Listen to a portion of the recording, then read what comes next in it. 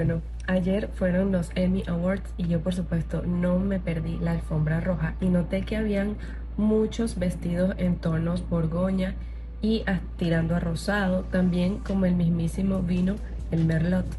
Entonces vamos a repasar algunos de los looks en esta tonalidad, hasta en las manos.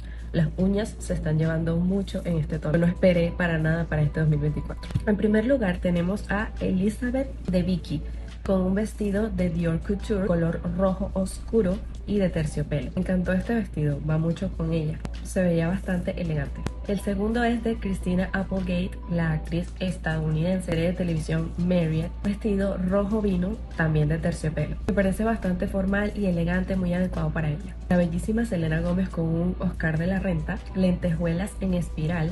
Se estima que el vestido tenía 450.000 lentejuelas.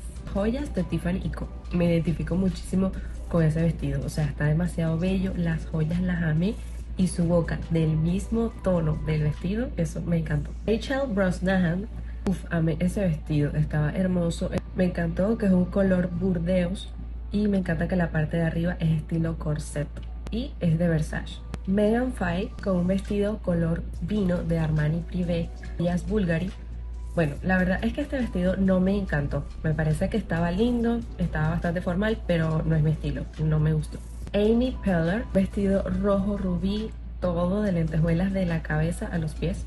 Bueno, la verdad es que tampoco me gustó mucho. El vestido no está feo, pero creo que ella lo pudo haber manejado de otra forma, no sé, con el peinado que le hicieron, no sé, no me gustó.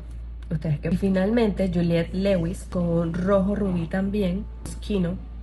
La verdad es que tampoco me gustó. Me gustó, ¿saben? O sea, como que, ajá, el vestido y su peinado, creo que estuvo bien, pero no me gusta el vestido. O sea, no es un vestido que yo usaría o no sé, no me gusta. No me gustó el vestido. Tiene un aire como antiguo, pero antiguo que no me gusta. En la forma, no sé. ¿Ustedes qué opinan? Acá abajo en los comentarios y díganme cuál fue su favorito.